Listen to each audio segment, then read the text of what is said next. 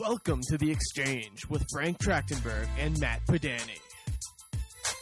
Welcome to The Exchange, folks. It is September the 1st, 2010. I am your host, Matt Padani, as always joined by the wonderful Frank Trachtenberg. We just had the pleasure or displeasure, depending where you sit on the fence, of watching UFC 118 this past weekend. A lot of mixed emotions. Boston is a city that has always been known for its, rough and tumble kind of attitude. Not too many fairies coming out of Boston, as far as I know. But unfortunately, that's an interesting way of putting it. Well, there's so many tough guys in Boston. You got all these mafia movies about Boston guys. I mean, I've never seen a movie about gays in Boston, so. You're looking in the wrong section, I'm guessing. Yes, that's true. Anyways, disappointing for Boston fans. No knockouts. 0 knockouts. And in a city with a rich history of combat sports, you got to think that some of the fans were disappointed with that. On the flip side, there were a couple of beautiful submissions. And of course, we will get to that. Where do you want to start with this one? Dan Miller, John Salter? Why not? All right, Dan Miller versus John Salter. Of course, that was a middleweight bout. It was on the prelim, not the one that aired on Spike. But it did end up airing on Spike because the two prelims that did go live on Spike were one was pretty short, so they needed to fill time, and this was the fight to do it. Of course, Dan Miller defeated John Salter with the submission, kind of a sideways choke. They call it they called it an anaconda. People call it a ninja choke. It's like a sideways anaconda.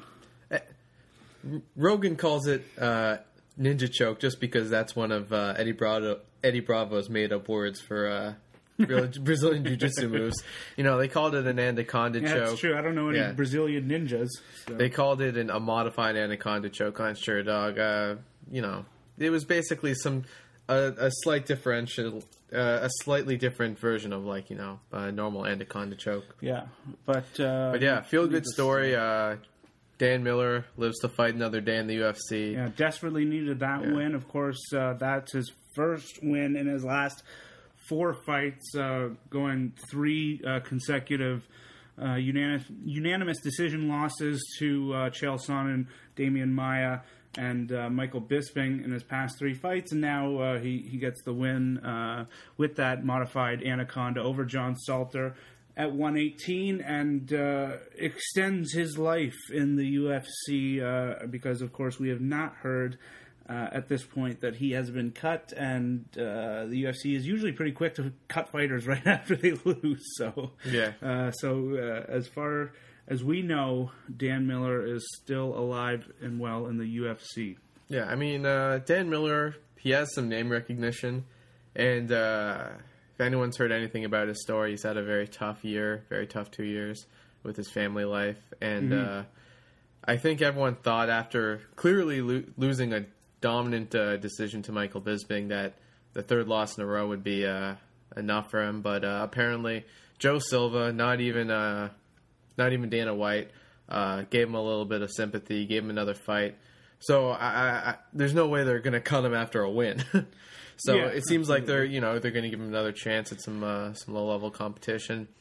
Maybe he'll be on some fight night cards. But yeah, it's nice to see him back and to stay in the UFC. A little bit of sympathy from Silva, and also they lost 3 decisions, and they were unanimous, but he didn't get finished. He didn't get embarrassed, really. So, well, let's look at the competition. Chael Sonnen fought for the title. Yeah. Damian Maia fought for the title. Yeah. Michael Bisping, he hasn't fought for the title yet, but he's been in the number 1 contenders bout, and he's still one of the top.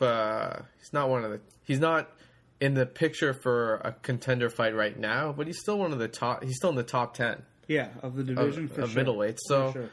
he's fought literally the best in the division almost, and he's come up short. But that doesn't mean he doesn't have a life in the UFC after all. No, of course not. And at age 29, you know what? He's still got a couple more years to turn things around, and who knows? It's an unpredictable sport, and we could see him rip off like 8 consecutive wins. You just don't know. Well, I don't give him that much. Well, I know, I don't but why either. Not? But Why mean, not? The door is open. Things are possible. That's all I'm saying. Needless to say, though, it was a good fight for Miller. Not so much for John Salter, of course. But congratulations to Dan Miller. John Salter, he's lost twice in his 3 UFC fights. So who knows? Well, his win against Jason McDonald. He won because Jason McDonald blew out his knee broke his leg when they were rolling. So yeah, and Jason McDonald isn't exactly the toughest guy. Hey, let's give the Canadians some credit. Yeah, give him some credit and support. He had a spiral fracture rolling around. It's a tough way to go. But anyways, let's keep it going. First bout that aired on the Spike TV preliminary card. Andre Winner versus Nick the Carney Lentz. The Carney. Yes. Oh man, that's one of those funny names that makes me laugh. It reminds me of I can't even remember what his name is now because I can only think of his nickname, Christmas Tree. I don't know. Or Christmas, whatever. Who is it? It's But anywho, as he's looking that up, I'll take control of this right now. And we'll do a little multitasking here. I'm going to cut out some of this blank spots too, so you won't even notice that there's been some dead air. Anywho, as we get going, Andre Winner came in as a clear-cut favorite. Everyone thought he'd be improving his wrestling and he'd be able to show off his really fast hands for the lightweight division. He has some really impressive boxing. Nick Lentz, a guy who brings a decent wrestling game to the table, but that's about it. Unfortunately, this fight basically took place all in the clinch and along the cage. Not even that much time on the ground. Nick Lentz dominated. He closed the distance very well. And oddly enough, Andre Winner didn't, even when he had his chances to get away, create some distance, and create more of a standing matchup. He didn't take advantage of those situations. Nick Lentz, it was a close fight because Nick Lentz didn't provide a lot of offense on the ground. And his takedowns got stuffed throughout the first 2 rounds by Andre Winner. But this was a fairly boring fight that was one side only because Andre Winner was completely stifled and couldn't get much offense. I thought it wasn't clear-cut 30-27, but it was easily a win for Nick Lentz.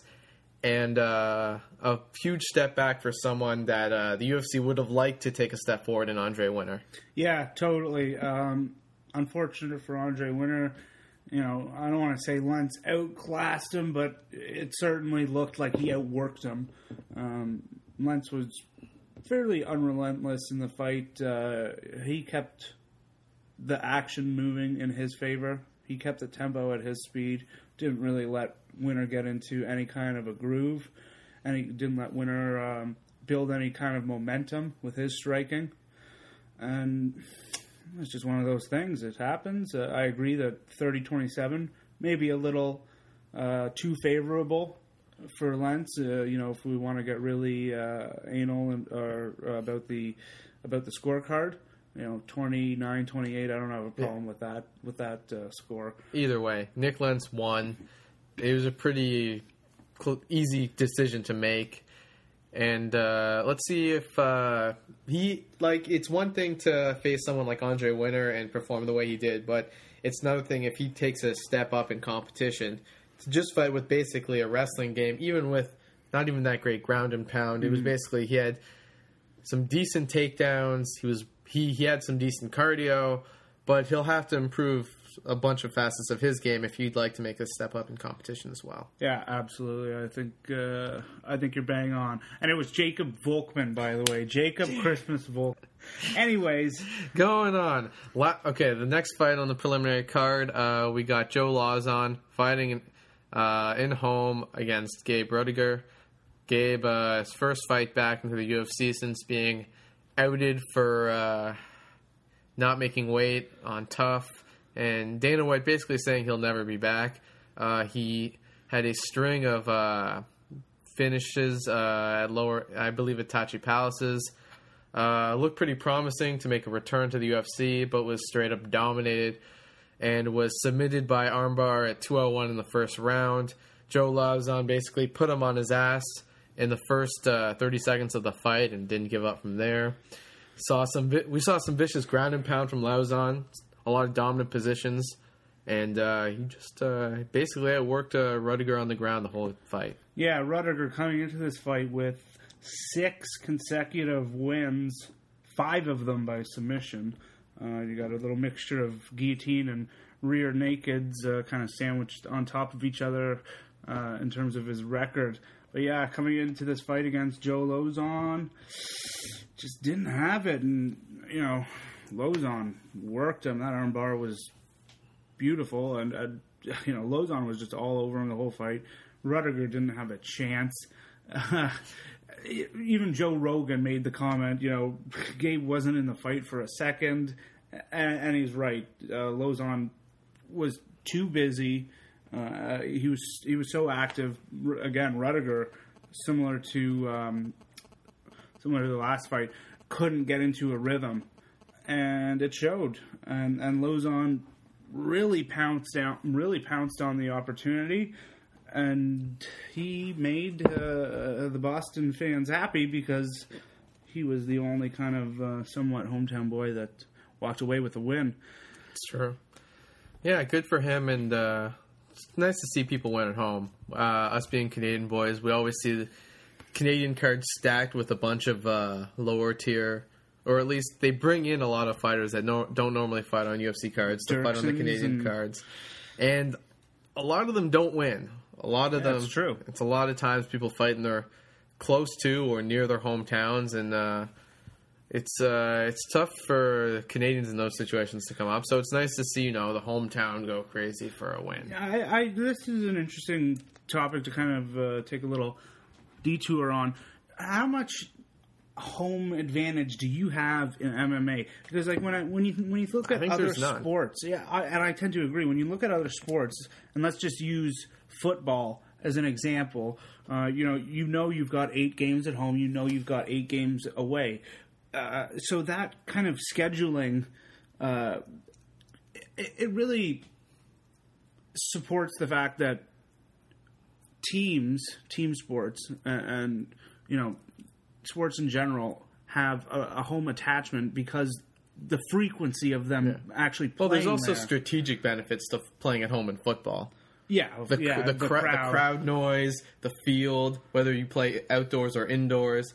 Like, that's why, like, you look at a sport like basketball, the crowd is one thing, but there's no, like, difference between basketball arenas. And that's why the fine line between home field advantages and playoffs is really slimming down to very little. Same in hockey. So, the football is different because, you know, there's strategic advantages to having the crowd loud when you're on defense and silent when you're on offense, or if you're an outdoor team or indoor team. But a lot of sports, the whole home field advantage is slimming out. It used to be a very big deal, and it's not that much anymore. But the fact is, it's, you know, someone said before the weekend, for both Kenny and Joe, if you can't win at home, you can't win anywhere. And I think that's kind of I think that's a misguided statement. I think winning anywhere under normal circumstances is a lot easier than winning at home, especially when your back's up against the wall like Lauzon and Kenny were tonight. Mm-hmm. Very important situations. Yep. But Joe Lauzon makes the, Hey, he pulled it out. He pulled it out. He I want to say makes the adjustment. What adjustment? But, he pulled it out. He pulled it out. Pressure. He came into the clinch. He gave 110%. Yeah, whatever cliche you want to use. He was able to face the pressure, and it didn't get to him. And perhaps he did not crack. Yeah, he did not crack under the pressure. Perhaps it even charged him up a little bit because he looked really good in that fight. He looked very controlling, very dominant. Speaking of cracks, someone got their face cracked open tonight, and that was Marcus Davis. Oh, did he get his face cracked open or what? In the first fight of the main card pay-per-view of UFC 118, Marcus, the Irish Hand Grenade Davis, faced Nate Diaz. Nate Diaz's first fight since his loss to Gray Maynard and his suspension for post-fight fighting on the last Post-fight Strikeforce shenanigans? card. Post-fight shenanigans in the last Strikeforce card. Yes. But this was probably the most exciting fight on the card. One fight of the night. Yeah, one fight of the night. It was just all around great. You just saw both guys stood for the majority of the fight. You saw Marcus Davis unleash some really powerful punches, and you saw Nate Diaz really he had a lot of quantity of punches. He threw a lot of different punches at these at a lot of crazy angles. Yeah, and the quantity won. Like a couple of them, just after the first round, he opened up a huge cut on Marcus Davis's eye. The cut kept on getting bigger, and he actually opened up another one over the same eye. And it was almost as bad as the Doomsday fight. Mm-hmm. Yeah, well, I thought it was. I was actually surprised that they were able to stop the bleeding. I thought that it was going to end up being a doctor stoppage. A clear point to make from this is that, look, Marcus Davis was still able to fight, as mashed up as his face was. Yeah. That shows you what a good cut man will do. That's true. Look what happened to Bobby Lashley with a horrible cut man. That's true. That's true. And that's, that's just another point to be made over the two. That's an argument for why the big promotions are safer and why you get better quality fights, because they can afford to pay for those services. It helps the fight so much. But back onto the fight, Nate Diaz really showed he has the Nate Diaz is a guy that he'll stand with anyone, even though he has the great ground game, just because, ego, comfortable with his striking, whatever Certainly, it is, he does it. But he also has this. He also has this ability to take punches and to just he doesn't care. He throws a lot of punches from a lot of different side angles, and he throws a lot more combinations than most people do. Mm. And he does this because he's open for people to take him to the ground because he's comfortable off his back. He's also comfortable taking a punch. He took a lot of damage in this fight. He won. He was probably winning on points before he submitted Marcus Davis via guillotine. Yeah. 4-2 into the third round. But at the same time, he took a lot of damage. But he was never really phased with it. Mm-hmm. I think that's one of his best qualities. Him and his brother Nick, they both are willing to take a lot of punches, to give out a lot of punches. Mm-hmm. And I think it helps. It meshes with their fighting style, and it really it brings something else, I guess, to whatever division these guys fight in. Yeah, and you bring up some good points. Nate Diaz and his brother, but I'm just going to stick on Nate for now. Fearless is the word I would use. He doesn't, nice way of fighting for him, it really is. It's almost a blue-collar thing for him, He's so used to the dangers of the job that he's not going to worry about it because he's got the experience to know how to handle it and what to do after a fight should he get, beat up. And the other excellent point you make is his unique ability to create combinations that a lot of other fighters don't do. And you see it on multiple levels.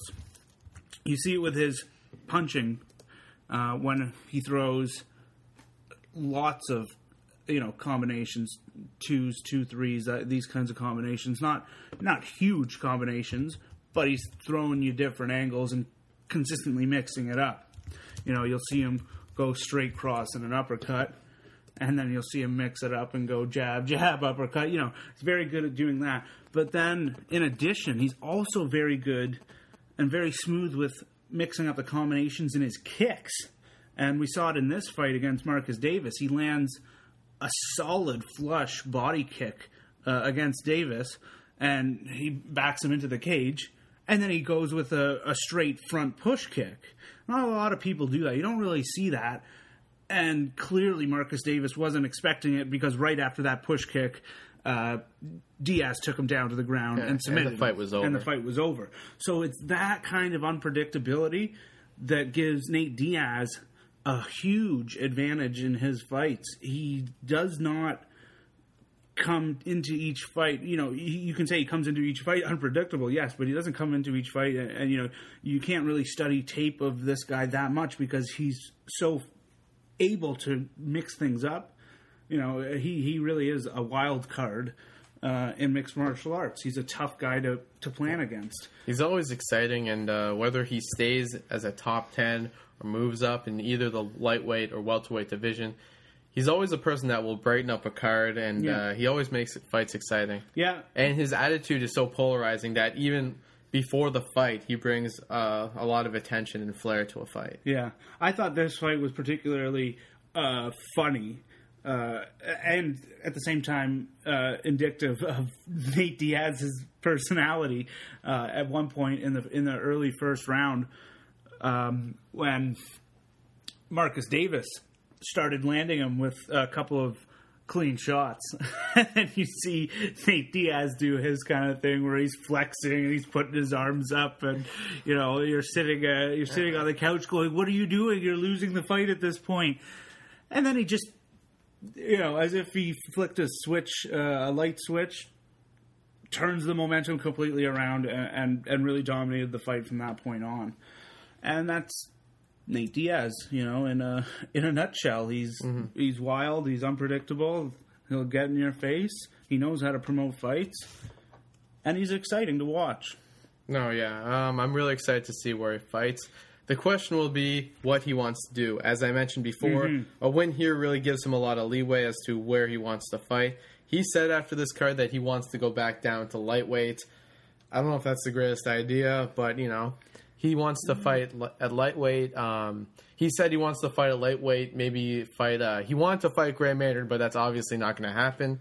But either way, he can pick and choose whoever he wants now in either division, and it'll be interesting if they give him another person who's a stand-up guy, someone like Marcus Davis, or do they give him a step up in competition, but he has to face another wrestler, a type of fighter who he's always had trouble with, and it's been his main problem as to why he hasn't gotten a title fight or hasn't moved up in either lightweight or welterweight divisions because he can't. He has a lot of trouble with those types of fighters. All right, so where do you want to see his next fight? What division, welterweight or lightweight? I think he looks fine at welterweight. I don't know why I don't like fighters going back and forth. His brother does it too. He fights at middleweight, even though he's the welterweight champion of Strikeforce. But I think he should stick with welterweight and see how it goes. The problem is one more win, and let's say he's on the not deep in there, but on the cusp of top 10, top 5 in the welterweight division. It's all wrestlers. So he might see that there's a complete brick wall between him and actual progress in the welterweight division, and that's why he got a couple fights in. He probably didn't have to. He got to eat a little bit more in his training for these fights than he did at 155. It was probably a little bit more enjoyable. But yeah, he probably realizes that at 155, there's probably other than he didn't do too badly against Gray Maynard, even though he lost. And there's a lot less of a dominant wrestling class right at the top in the lightweight division. Yeah, I tend to agree. I think he should stay in the division at welterweight and at least feel it out for a little bit more. I think he has some potential in the division. And, I think, partly why perhaps he struggles with wrestlers, at least in the lightweight division, is because he's got to make that cut so much further, that weight cut. And, who knows, maybe that drains him to the point where he can't handle a wrestler. Let's see what happens when he faces a wrestler at a weight class that's more natural to his body type. And, make a decision from there. I think for him to go back to the lightweight division at this time, a little bit foolish. But who are we to tell a Diaz brother what to do? Exactly. I'm not getting in his face. I don't know about you. They'll just beat us up after the debate. Speaking of the lightweight division, the next fight on that card was in the lightweight division, and it was Kenny Florian versus Gray Maynard. Not exciting. Gray Maynard won. Gray Maynard, the bully, did what he needed to do. Unanimous decision. I don't know if we should call him the bully anymore. I think we should call him Gray, the unanimous decision Maynard. Because he always wins with a unanimous decision. I think the bully thing is exactly what it is. He literally bullies people around. That's all he does. He literally just gets a hold of people, pushes them down, and that's the entire fight. Sure, but when I think, I'm pretty sure I've seen a bully knock someone out in my life. So, true. Not to disrespect Gray Maynard, he's a very talented guy. No, but let's mention first that this was a number one contendership bout. Yes. Gray Maynard now will fight whoever we're talking about next for the lightweight title. Yep.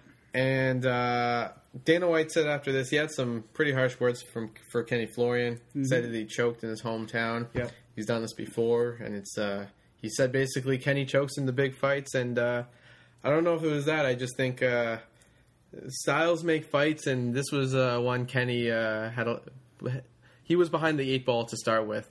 Gray Maynard showed why he's a dominant wrestler, why he was a roommate of Rashad Evans in college, why he deserves to fight for the title. He has the best wrestling probably in the lightweight or the most dominant pure wrestling in the lightweight division. His stand-up is not as good as a lot of the elite people in that division, but at the same time, it's one thing to get by against someone like Andre Winner with dominant wrestling, as Nick Lentz did early on the card. It's another thing when you can get all the way to a title shot to dominate for 3 rounds purely on your wrestling skills, and it really means that you have elite skills in that category. Yeah, absolutely. And he pulled it out. He proved it. I mean, that's what we've seen from Gray all along. Don't really expect to see him change his style at this point. Oh, yeah. I mean, he's been slightly improving his boxing and his footwork here and there, but that's not his bread and butter, and I don't see that changing because, well, I'll give it away. He'll be fighting Frankie Edgar for the title, and Frankie Edgar is someone who legitimately could fight at 145, and who's a very accomplished striker at just getting in, getting out, getting his quick jab off. It's going to be very easy. You can totally see the game plan just being to take Frankie Edgar, put him on his ass, and punish him. Yeah. I don't see the game plan changing much from Kenny Florian. So I think you're going to see more from the same from Gray Maynard in the future. Kenny Florian, on the other hand, he said he's going to come back stronger again. Maybe he has another road to the title in him, but he has a lot of soul searching to do after losing another shot at the belt. Yeah, and unfortunate for Kenny, of course, because he is a great guy. So we wish him the best of luck in his future endeavors, whatever that may be. Hopefully we get to see him again in the UFC. But, who knows where he goes. As you say, he has a lot of soul searching to do. 3 times down the road and 3 roadblocks. So interestingly enough, though, Kenny has probably the brightest future out of almost anyone in MMA, purely for the fact that he's one of the best fighters turned commentators in the sport, which is really nice to see because it's great to see fighters, stay long into, even after the career, into the sport. Yeah, absolutely. It's important. It's important for the growth of the sport long term, for sure. All right, well, let's go on to the next fight because it was a little bit more exciting. Brazilian versus Brazilian, Damian Maia versus Mario Miranda in the middleweight division. Damian Maia defeated Miranda via unanimous decision, taking all 3 rounds, 30-27. And the scorecard is correct. It was that dominant of a fight, but it wasn't a boring fight per se. It was a very active fight, a lot of transitions and submission attempts. This is a type of fight that really it proves that people are wrong when they say that ground fighting is boring. I mean, this was a black belt versus another black belt in Brazilian Jiu-Jitsu, and it was really fun to watch. Not only, Maia did dominate the fight. He always had great control. Mm-hmm. He had great positions dominant. He even gave up a lot of positions to go for submissions. Yeah. But at the same time, Mario Miranda showed that he's a black belt too, because even though he was dominated by one of the best jiu-jitsu people in the sport, he still was able to escape all of Maia's submission attempts. He was very aware of all of the tries for arm bars and triangles. He showed good control in very bad positions, and it was a really good. It was a really fun chess match to watch on the ground. And the one thing that impressed me the most about Mario Miranda, his ability to escape when he pulls those kinds of reversals, like when he was in that armbar attempt early on. I believe it was the first armbar attempt that Maia tried to put him in, and he rolled them off and was up on his feet, and Maia was still on the ground. You know, he's got that great ability to make those reversals so lightning fast. You know, you're in such a bad position, you're someone's trying to break your arm, and a second later you're on your feet, they're on the ground, and you're throwing strikes from up above. That was the most impressive thing about Miranda to me. But Maia was just too slippery, too quick. Maia was able to get out of the way when Miranda reversed on him.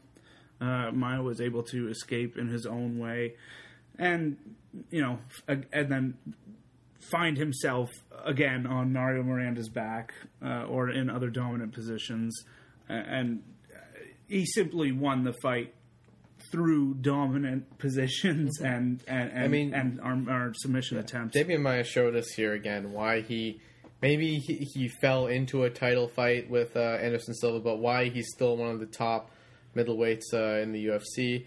He has good he's always successful with his judo takedowns. Mm-hmm. He's not afraid to get into the clinch, to get into those takedowns with anyone. And his boxing is looking better and better. Like he's not as awkward as he was years back on the feet. He's shown improvement of that in the last couple of fights. Hell, he was impressive against Anderson Silva in the final couple rounds. Mm-hmm.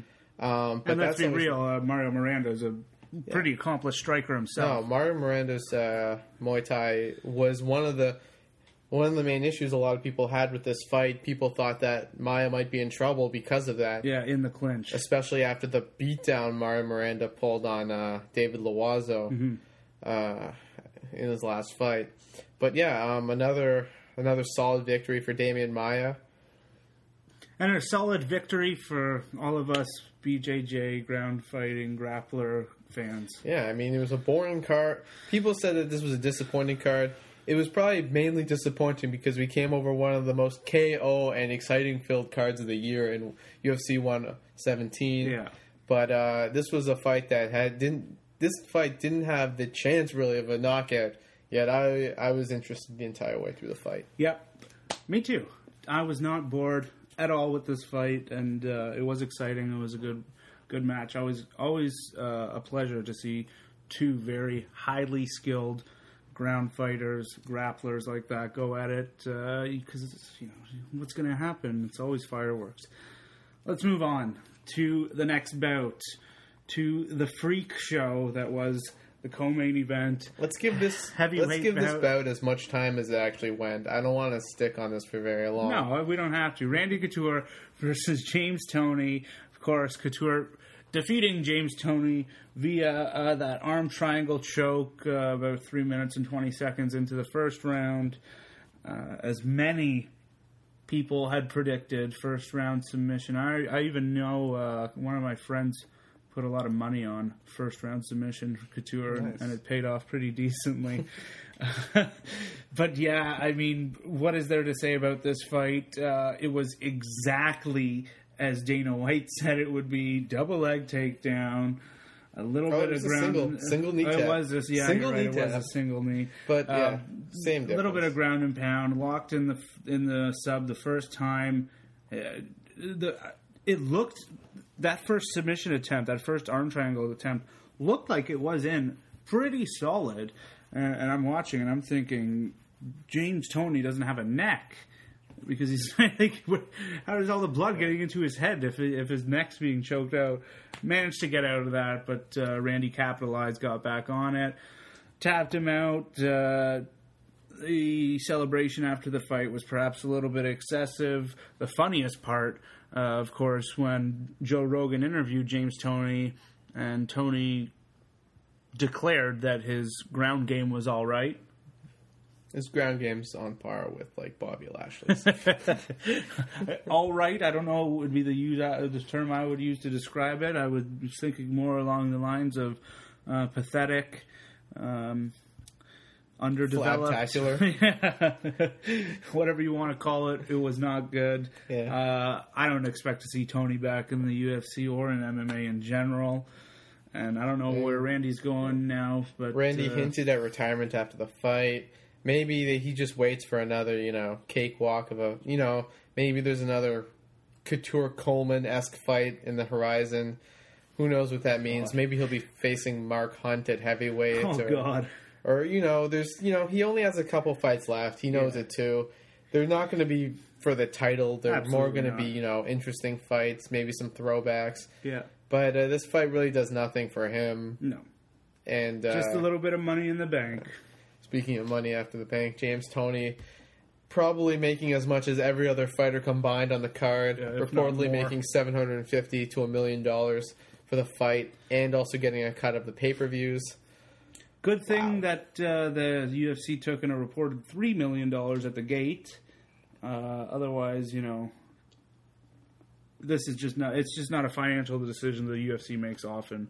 And we'll wait for the pay-per-view numbers, but I'm expecting that James Toney being on this card, as craptacular as this fight was, probably helped the pay-per-views out a lot, considering how you're looking through the card and there isn't that much flash to it. No, especially for I'm not really talking retrospectively, like building up to the card. Yeah. All right, I'm done with that. Let's go to the main event of the night, the lightweight championship bout between defending champion Frankie Edgar and BJ Penn. Of course, this was a rematch of the controversial, it's in air quotes now, decision in their first fight. This second fight, to me, was very much a mirror image of the first fight. Well, but it was better executed by Frankie Edgar this time. I think BJ also did a good job of, not a good job, but he did improve from the first fight slightly, but not enough. I think he almost underestimated Frankie Edgar. Edgar looked incredibly crisp in this fight, and I think we can safely say that he's the way he's going to defend his title is try and be an in and out guy, in and out, land those blows, maybe take you down here and there, see what he can do at that. But the key for Frankie Edgar right now is his speed, and no one can really match his speed. And he's smart for using it to his advantage. And personally, it wasn't that exciting. You see him go in and out, and just like, come on, I want to see someone get clocked, or you're just hoping. It was a great game plan, in and out, and yeah, he did just slightly modify his game plan from the first fight, tightened it up, made it a little bit better. He looked like he was throwing a little bit more in terms of combos, and he was also changing his angles a bit more, not so much left and right. Like a triangle, but kind of like in and out at different angles. Good for Frankie Edgar. I certainly gained a little bit more respect for him in this fight. For him to pull it off again, I think he's got a lot of heart, and I think he is a respectable champion at this point after that fight. Here's the thing, respectable champion, but I think he's already coming in as an underdog against Gray Maynard. Absolutely. How hilarious. Oh, we got all the respect in the world for Frankie Edgar, but, this will be his second... I'm not the odds maker. How hilarious is that? It'll be the second title defense where he'll be an underdog. Hey, that's. I mean, I that's kind of Las don't Vegas. disagree with it, but I'd probably put money on Grave Maynard to win too. But I think I think it's funny. I think not many people give him a lot of press, but he literally, look, he's the only person in I think 8 years to beat BJ Penn in the lightweight division, and he gave us two amazing and well thought out and well executed fights against BJ Penn, and I think it's just highly underrated. Basically, he came up it's not flashy, but he basically came up with the perfect game plan and he executed it perfectly. Mm-hmm. So yeah, sometimes it's not flashy. Sometimes it's about getting the job done, right? And especially when you're trying to defend that belt, you don't want to. And let's be clear, he totally outclassed them. It was 50-45 across the board. He won every round, and he just demoralized BJ Penn. Yeah, that's a great word to use, demoralize. He certainly did. BJ just, again, looked flat. And it's just funny because it's so shocking to a lot of people, myself included. I really thought we would see angry BJ come out, but he was kind of complacent. It looked like he was in a zone before the fight, like he was kind of like perhaps in some sort of like Zen moment. He looked way too relaxed. I brought this up in the last podcast, how he felt really comfortable, that he didn't have to train too hard, and that he felt really comfortable because of the mental state that he was coming into the fight. I'm in no position to judge how fighters prepare for fights, as I've never done it before ever, but it just seems so weird for a person who's always been criticized for being ill-prepared physically for fights to say that he didn't need to prepare as thoroughly as anyone else for this fight because of how well mentally prepared he was for the fight. And he did look slow. He looked slower than people wanted him to be, and he definitely looked slow compared that he knew what he was up against in a very fast and a very in-and-out style of Frankie Edgar. It just seemed like he was comfortable fighting the fight that he wanted to fight, which would be power punches, counter punches, maybe take the fight to the ground. And Frank Edgar had answers from him on the ground. He escaped a back mount at one point in the 5th round. Yeah. He was able to escape a couple of, when he was on his back, from a couple of BJ Penn's takedowns. And he was just way too fast on his feet for BJ Penn to really land any hard shots. Yep, and speed prevailed. So I guess we are going to see Frankie Edgar and Gray Maynard sometime in the near future. And I don't know how exciting that'll be, but hey, it's in the cards. So a little co-main event of fight. Who knows? Actually, yeah, I wouldn't be. I would be. I would like to see that as a co-main event under another championship. That'd be nice. Fight, perhaps. Anyways, that's UFC 118. Kind of mediocre overall. I mean, there was a little bit of good, a lot of blah. But that happens, and you were completely correct that UFC 117 was so electric that it overshadowed 118, and that happens, and it's part of the unpredictability of the sport. They still profited, and there were still some good fights, needless to say, and storylines have continued, but. That's the MMA.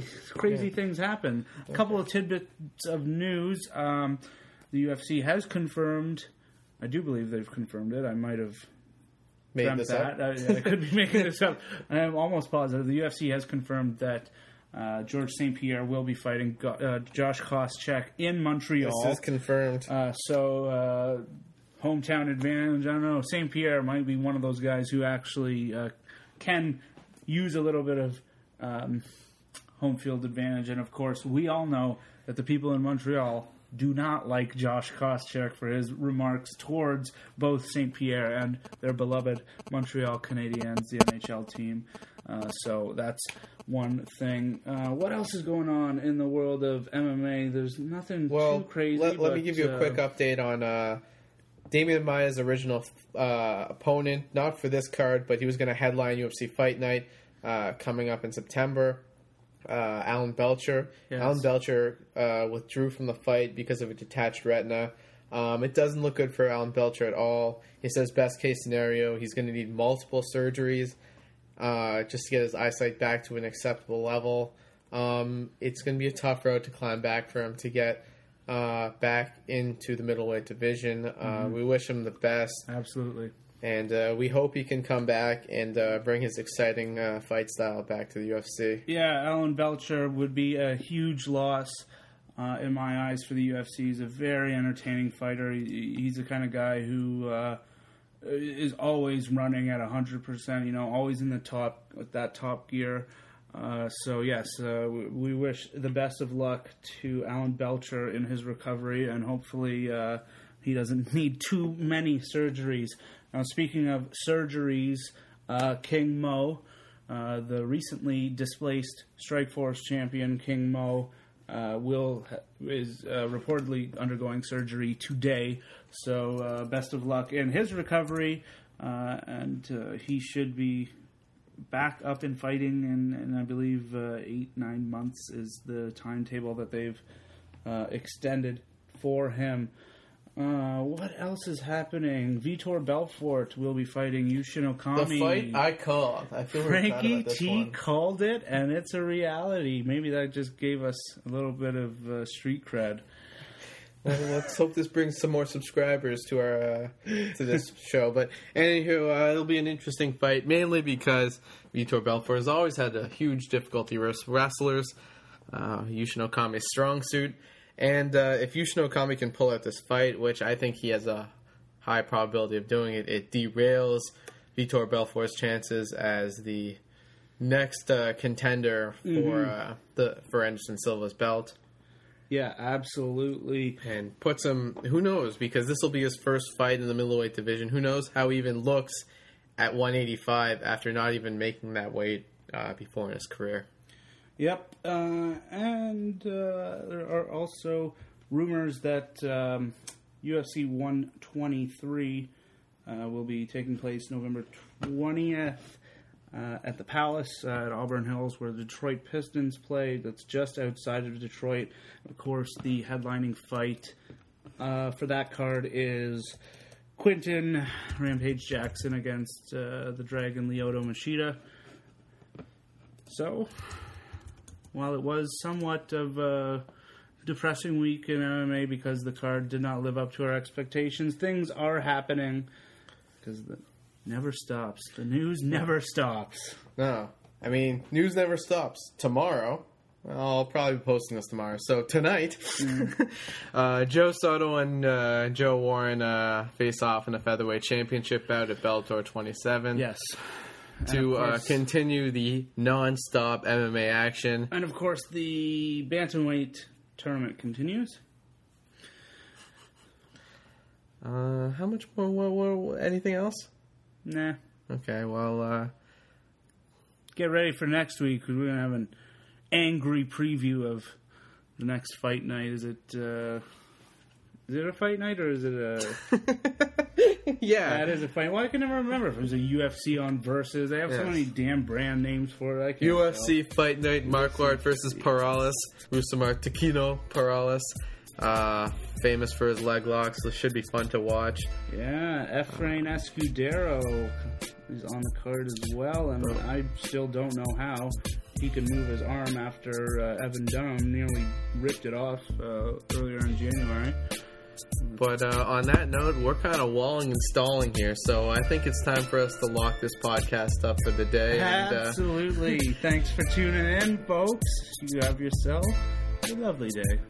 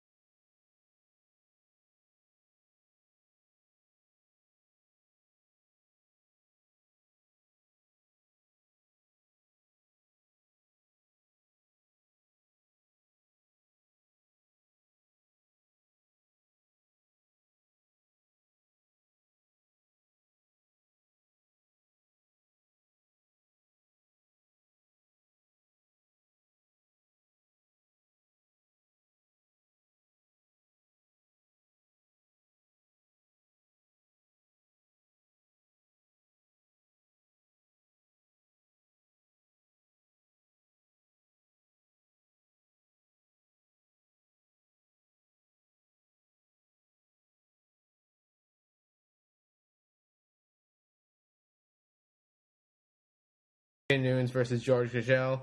KJ Nunes defeated Gurgel TKO punches. 19 seconds into the second round. Despite what George Gurgel says, he easily lost the first round. He's a BJJ. No, but before that, even before that punch, like just in general, he wasn't in trouble, but he was clearly outpointed. Yeah, and I feel bad because I was really looking forward to watching him. Wobbly at times. Yeah, I mean, look, he's a BJJ expert who's said openly that his knees are shot, so it's really hard for him to roll. So he's been focusing on his Muay Thai for the longest time, so he can still contend for a Strikeforce title, at least try to.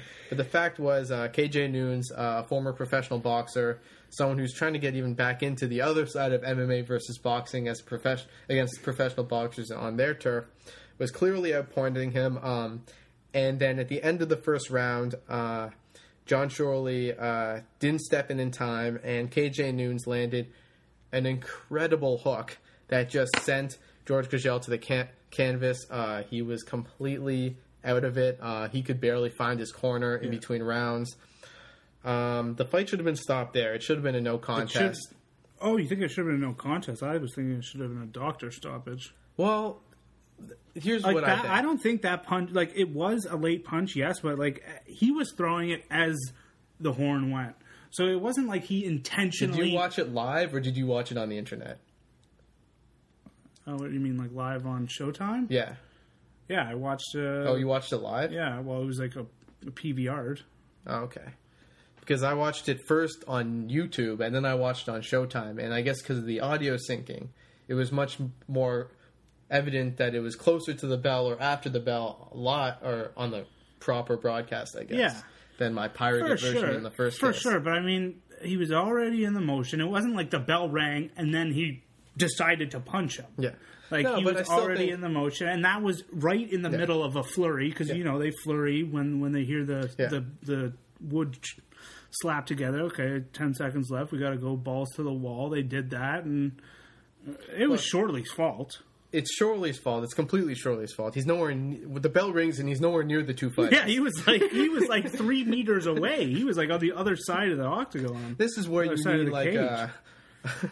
That was terrible. Basically, you know, I wouldn't argue with a doctor stoppage, but I personally would have preferred a no contest. And that would have been fine. But the fact is, oddly enough, he allows the fight to continue. Yeah, that's my problem. George Gurgel at this point is out of it. Not only the fact that Shorley allowed the fight to continue, where were the doctors? Well, I think that they're not going to call for no side. Look, KJ Nunes' side's not going to call for the doctors. Their side's not going to call for the doctors, and John Shorley is definitely not going to call for the doctors. He should have. He absolutely should have. But I mean, that's like the most minor of the things that he did wrong in this fight. Anyways, getting into the second round. Well, they see, like, my problem with him going into the second with Gurgel being allowed to fight into the second. He was stumbly when the second round started. Yeah. He didn't know where he was. He didn't even know that he got knocked down. No, he didn't remember anything.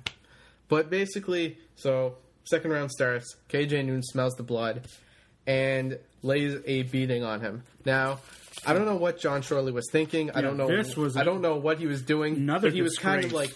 He was almost dancing in between KJ Nunes and George Gurgel without actually getting stopping in the way fight. of the camera. It was it just looked awful, and it was a terrible ending to the fight. And like Nunes had that beautiful one too. As Gurgel was on the ground, Nunes tried to walk away. Nunes stopped. He was right in doing Shorley that, didn't stop the fight, so KJ Nunes continues to fight, and then as John Shorley finally decides to break it up, KJ Nunes levels George Gurgel with an illegal knee strike. Yeah, I didn't even know what the hell that was about. No, it's weird because KJ Nunes says, well, you know, his excuse is that, well, he was in the middle of a fight and, you know, he couldn't really stop himself. And, you know, it was just part of his, you know, fighting actions to, win. But during the rest of the fight, how do you not knee someone in the face when he's a downed opponent? Yeah, I know. It was a terrible. It was really a black eye on the night, or one of them at least, and it was really sad to see Gurgel lose that way. and it was just, not what you wanted to see. The only more disappointing part is that Frank Shamrock tried to, brush off the fact that it wasn't an illegal strike. Yeah, because Frank Shamrock wasn't even watching. Yeah. Okay, moving on to the even more preposterous fight.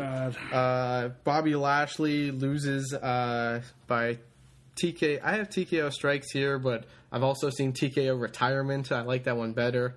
To Chad Griggs. Bobby Lashley basically dominated, almost two full rounds of this fight. He was gassing, but basically he had an extremely rudimentary form of, I'll take you down, I'll punch you in the face, and just score as many points as possible. Mm-hmm. As tired as he got, that's all he kept on doing. Yeah, so let's fast forward to a minute left in the second round. Bobby Lashley has the most advantageous position in mixed martial arts. He's got a full mount on Chad Griggs, and what do you know? Here comes John Shorley. This is so egregious. This is the difference. The KJ Noons George Gagel fight, there are mistakes there. Everywhere. This is a mistakes mistake. On everyone's This is a mistake. behalf. This is just completely non-compliance with YAMA rules. Yeah. Basically what happens is at the end of the first round, Bobby Lashley gets cut below his eye, and oddly enough, they don't even do much work on it. Mm-hmm. But needless to say, 50 seconds left into the second round, Bobby Lashley is very tired, but still winning the round easily on points from takedowns and ground and pound, and Shorley stands them up from full mount. Full mount? At first, and then after he stands them up, doesn't reset. No, first he stands them up for an activity, and then he goes to check the cut. Yeah. If you're just checking the cut, you have to fix the cut and then reset them from the previous position. And that didn't happen. No, it didn't happen. And then obviously Chad Griggs has just been sitting on his back the whole time. He's completely rested. He just absolutely hammer-fisted the crap out of the... And that was the other thing. Half those hammer-fisted lasted on the back of the head. I know.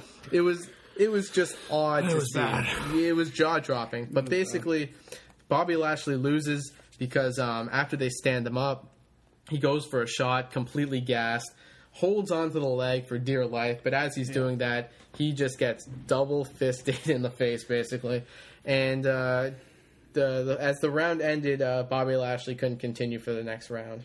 Yeah, it was a sad loss for Bobby Lashley. He was clearly just didn't have it in the tank. But you know what? If you ask me, he was the points leader at that part. He won both rounds easily. The one thing I'll say that makes this a little bit more interesting is that with Bobby Lashley's loss, and I guess the little bit of delegitimization it has for losing to Chad Griggs, as silly as the decision was, it kind of really brings a Bobby Lashley Batista fight to the forum. Oh my god! Yeah, it does. I mean, that is a possibility. Like if Bobby Lashley wins, he's moving up on Strikeforce's main cards. Now he's just moving back down to the WWE. Yeah, he might be back on a challenger's card against Dave Batista next. Before we move right back into our last fight that we'll talk about, I just want to say on the prelims, Daniel Cormier, one of the premier wrestlers of the last decade in collegiate wrestling, knocked out Jason Riley in the first round via strikes. All right, so let's get to WEC 50. It was an amazing card, but this has been the longest podcast we've ever done. So let's just go some opinions here. Let's do this nice and simple. We've been ranting and raving a little too much. Been a little bit of ranting. Dominic Cruz, Joseph Benavidez. Cruz defeats Joseph Benavidez for the second time in their career. Split decision. Did you think it was that close? Yeah, I did think it was that close. You did? Yeah. Okay. How many rounds? What kind of rounds did you think it was? 3-2. I mean, I thought it was 3-2. I could have gone either way. I wouldn't have been mad if Benavidez won. I mean, Dominic Cruz. I thought Cruz won the fight, but I thought the first 3 rounds were so close that they could. Those 3 rounds as a chunk almost could have gone either way, and that would have decided the fight. Yeah. I thought the weirdest part was people gave the 4th round to Benavidez, I guess solely on that knee that crushed Cruz's nose. Yeah. But I thought that was one of the more decisive rounds for Cruz. Yeah, but I basically, agree. those first 3 rounds were so close with Benavidez' counterpunching. As much as Cruz was landing more strikes, Benavidez was always in there and always stuffing the takedown. That it was so close. I almost thought, I don't know if Benavidez won all 3 rounds or 2 out of the 3 rounds at first. And I thought the most interesting decision I saw was Jordan Breen on SureDog.com on the live chat gave it a draw. I would have accepted that. Yeah, exactly. I thought it was that close. Needless to say, Cruz retains the belt, and Benavidez, he's definitely still a contender at bantamweight, but who knows? I'm crossing my fingers that the WC smartens up, signs Jussier da Silva from Tachi Palace Fighting soon enough, creates a flyweight division, and Joseph Benavidez moves down again to 125. Because I think those two would be an explosive weight division. Yeah, I think he would be a beast in flyweight. So let's go to the next fight, which was my personal favorite. I'll call it my fight of the night. It was an amazing fight, lightweight bout between Shane Roller and Anthony Pettis. Wow, man, do I enjoy watching Anthony Pettis fight. Oh, yeah. How can you not love the spinning kicks and the... The one thing he pulled, I think it was the second round. I don't even know what it was. I just call it the spinning back neck kick. He kicked him in the back of the neck, and it was like doing a handstand. It was wild. Yeah, no. They don't call him Showtime for nothing. It was wild. That was a great fight, though. And then, of course, Pettis just pulling out that triangle at the last minute. You know, it looked like... like he was doing almost the same thing that Anderson Silva was doing to Sony. He was looking for that opportunity to land the triangle. I personally thought Shane Roller was winning when I watched it. It turns out he was losing on the scorecards at the time of the defeat. But when I saw the victory with 10 seconds left in the fight, it's just what a finish. What a finish to a great, exciting fight. All 3 rounds were hotly contested. Shane Roller is another extremely well sought after NCAA wrestler. That's his bread and butter. And Anthony Pettis not only stuffed the takedowns all fight, but actually got multiple takedowns on Shane Roller. That was probably the most impressive part of this campaign. Yeah, absolutely. I think so. And Anthony Pettis, give that man a title shot. No, that is definitely happening. I think we can both agree on that. It's going to be a great fight between Benson and Henderson. And you know what else I loved about that fight? At one point, Pettis threw a legitimate flying kick and was so close to actually taking off Shane Roller's head. So close. I thought only tough guys can do that. Apparently, anyone can do it now. Okay. Next Don't fight. get me wrong. Showtime. Anthony Pettis is a very tough guy. Next fight. Featherweight bout, Cub Swanson versus Chad Mendes. This was probably the one, slow and, more, non-exciting fight of the night. Yeah. Cub Swanson didn't really have any answer to Chad Mendes' takedown. He was flat. Yeah, and Chad Mendes didn't really have much on the feet, but all he needed to do was get on the ground and work enough each round. Yeah. That's all I really want to talk about. Chad Swanson, before the Anthony Pettis fight, Cub Swanson was actually pulling out some really random kicks and really going for broke in the 3rd round because he knew that he was down 2 rounds.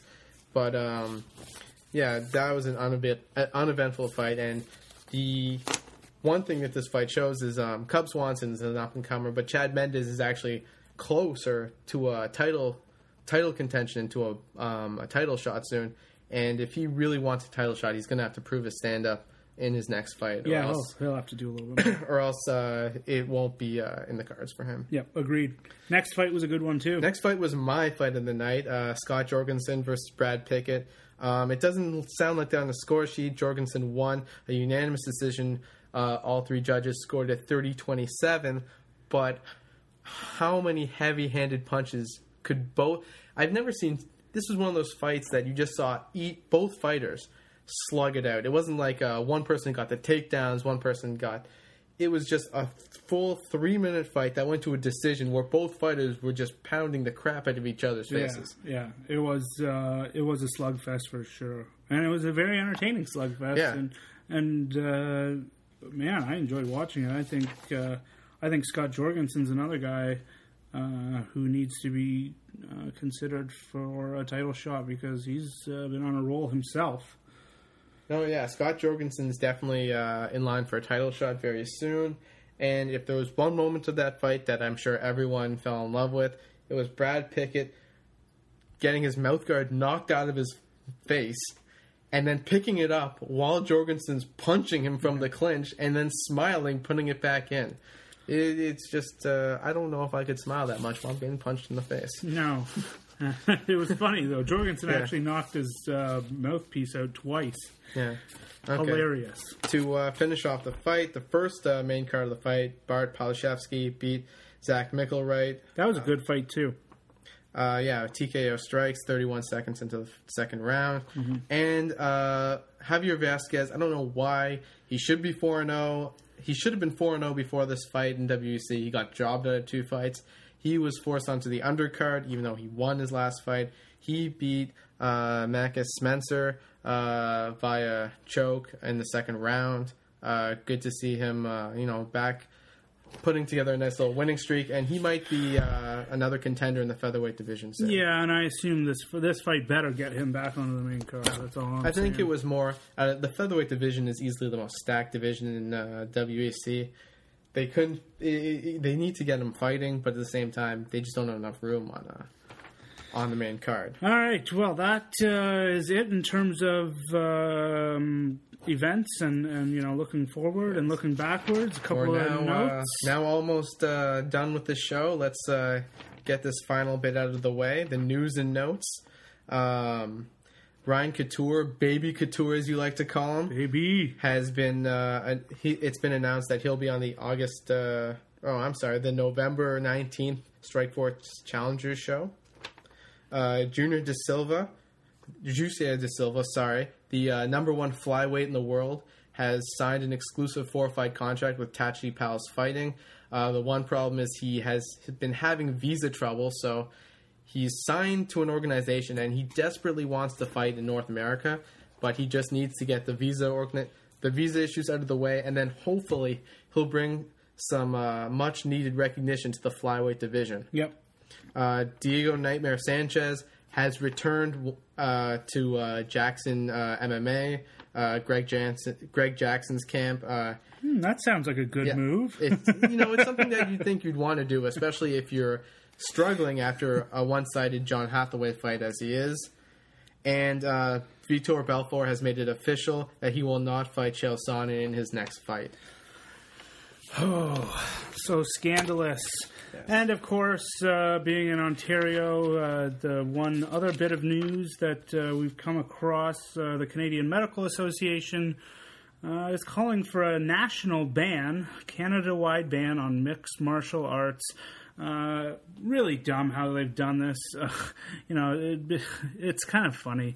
They have this vote, and the people who are on the board of the CMA, sure, they're practicing doctors, but these are guys who are in their 70s. These are guys who have never even seen the sport. They're making snap judgments. They're using outdated evidence. And oddly enough, if you look at the way that it's written, doctors passed a resolution calling for a ban on MMA prize fighting as opposed to the recreational pursuit of the sport. So, just reading into that a bit. So are you telling me, Canadian Medical Association, that it's okay to do it on a recreational or amateur level where there's going to be less regulation, less money, less doctors around the whole thing? Let's start some unsanctioned fights in my basement. Let's do it. I mean, the CMA it seems they're down with that. The CMA wants us to. I mean, hey, Look, I don't want to I don't know. I'm plead ignorance on exactly what research that they've seen, so I'm not going to comment on that specifically. All I have to say is, would this same research and these same opinions say that we should ban football because of head traumas and the debilitating issues that football has had over the years, as well as kickboxing, boxing, and even hockey. So I don't know. It wouldn't say that because this is a witch hunt. These are just I just old think men who don't want to see a new sport. No, it's one thing for people to have their opinion, and if you don't like contact sports in general because you think it's detrimental to the human body, that's one thing. I can disagree with you, but I understand your opinion. Yeah. But I hold a little bit of contention with the fact that you hold MMA in a different sphere than kickboxing, which you allow, boxing, which you allow, Absolutely. Football, which you allow. That's the one thing. It's a complete double standard, and my biggest problem is, and from what I understand, from what I've been told, and from what I've heard, is that they're using outdated studies that were commissioned 15 years ago, studies that were commissioned for boxing specifically. So why they're commenting on MMA is also kind of a larf. But let's get real. It's the Canadian Medical Association. You have to go through 8 years of medical training, or another way of looking at it, rigorous scientific training. And essentially, what they've done with this release is it seems that they've made an unscientific decision based on outdated knowledge. And I think that, if anything, it's just a complete joke that the CMA even decided to make this announcement. It's absolutely ridiculous. And that's all we have. Yeah, on that note, we're getting the fuck out of here. I got some Paps in my fridge, and I got a concert to go to, so we're going to get out of here. Enjoy the night, folks. Enjoy UFC 118. We'll be back after that to break it down and to look forward, and hopefully next time you listen to us, the CMA will have gotten their shit together.